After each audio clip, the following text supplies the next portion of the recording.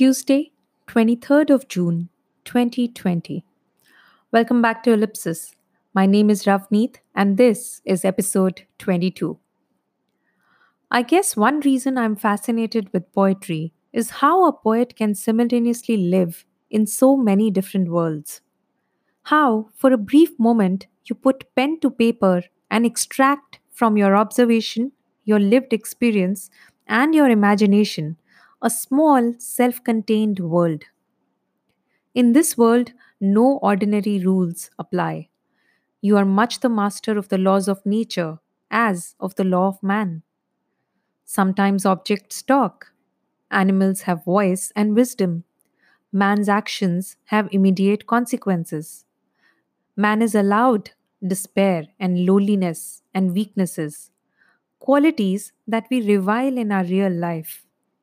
In poems, briefly, the poet seeks to acknowledge that our world and the way it is one version of one instance of how we came to be. There could have been others where neither man's superiority nor that of his intellect, his achievements, was guaranteed. Hence, so many poets write poems with wretchedness at the center of it. You pity the protagonist. You say, "Oh, how sad this poet."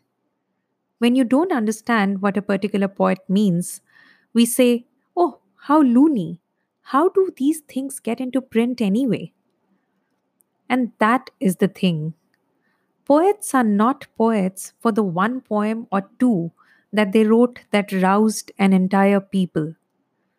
Poets are poets because they are prolific little storytellers. They sit quietly in trains, in parks, in cafes, in parties, at work, at home, in school.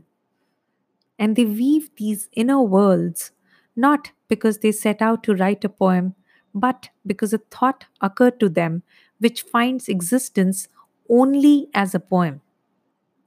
Only a poem allows them the complete freedom to be sad and loony and brave all at once. And it is this bravery of thought that is so attractive to those of us who read and write and love poems. Not just the freedom it allows, fiction gives you that too, escape from reality. But only poetry allows beauty in wretchedness, in incompleteness, in absurdity, by making wretchedness, incompleteness, and absurdity central and supreme. This, this is poetry's victory over fiction, the appeal of poets over mere writers for all of us. Because we were all wretched and incomplete and absurd in parts. But the world wouldn't let us feel normal about that. The poem today is by Mark Strand. If you have heard of him, good for you. If you haven't, consider this poem an introduction. He's a celebrated, much awarded American poet, also poet laureate of the US at some point. He passed away in 2014 at the age of 80.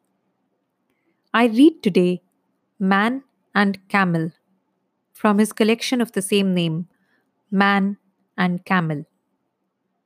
This isn't one of his more celebrated poems, pithy and dripping with insight, but this is one poem that combines several of the recurring themes of his poetry: negation, felt and unfelt, the approaching of death, surrealist imagery, and something that I can only describe as a sense of a mistake.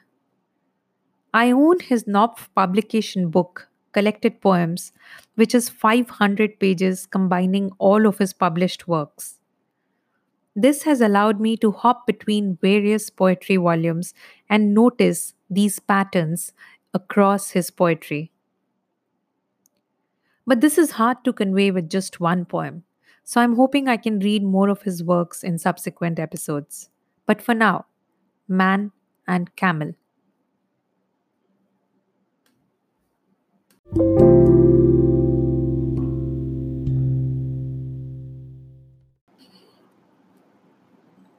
And I have it here.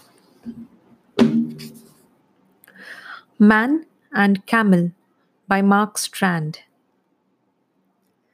On the eve of my 40th birthday, I sat on the porch having a smoke when out of the blue a man and a camel happened by. Neither uttered a sound at first, but as they drifted up the street and out of town, the two of them began to sing. Yet what they sang is still a mystery to me. The words were indistinct and the tune too ornamental to recall.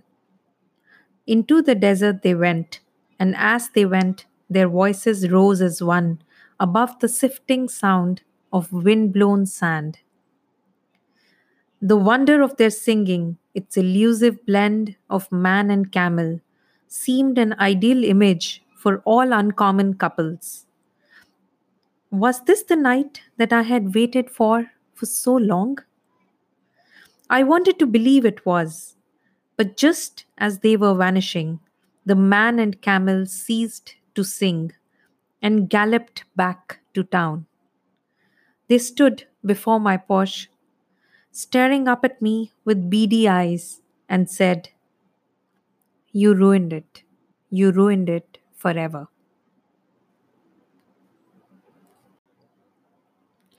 I'm going to read that one more time. Man and Camel by Mark Strand. On the eve of my 40th birthday, I sat on the porch having a smoke when out of the blue a man and a camel happened by. Neither uttered a sound at first, but as they drifted up the street and out of town, the two of them began to sing. Yet what they sang is still a mystery to me. The words were indistinct and the tune too ornamental to recall. Into the desert they went, and as they went, their voices rose as one above the sifting sound of wind-blown sand. The wonder of their singing, its elusive blend of man and camel, seemed an ideal image for all uncommon couples. Was this the night that I had waited for so long? I wanted to believe it was. But just as they were vanishing, the man and camel ceased to sing and galloped back to town. They stood before my porch, staring up at me with beady eyes, and said, "You ruined it.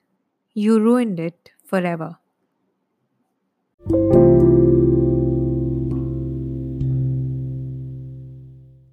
That was Man and Camel by Mark Strand.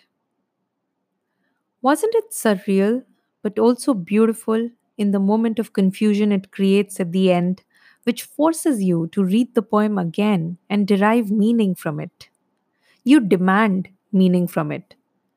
The internet says the poem means the fulfillment of desire is the end of desire. And quite possibly that is what he wrote of. But when I read this poem, my first interpretation was from the point of view of the man with the camel. And I thought how some joys are private joys. They exist because they have no audience. And when you feel watched, you feel blighted and conscious, making the joy disappear, its purity gone. Well, we would never really know what Mark Strand meant or thought of when he was penning this one. And that's the thing with poets. That mystery adds to their allure. So you go listen to that poem again and ping me and tell me what you thought. Until Friday, living in ellipsis, Ravneet Bawa.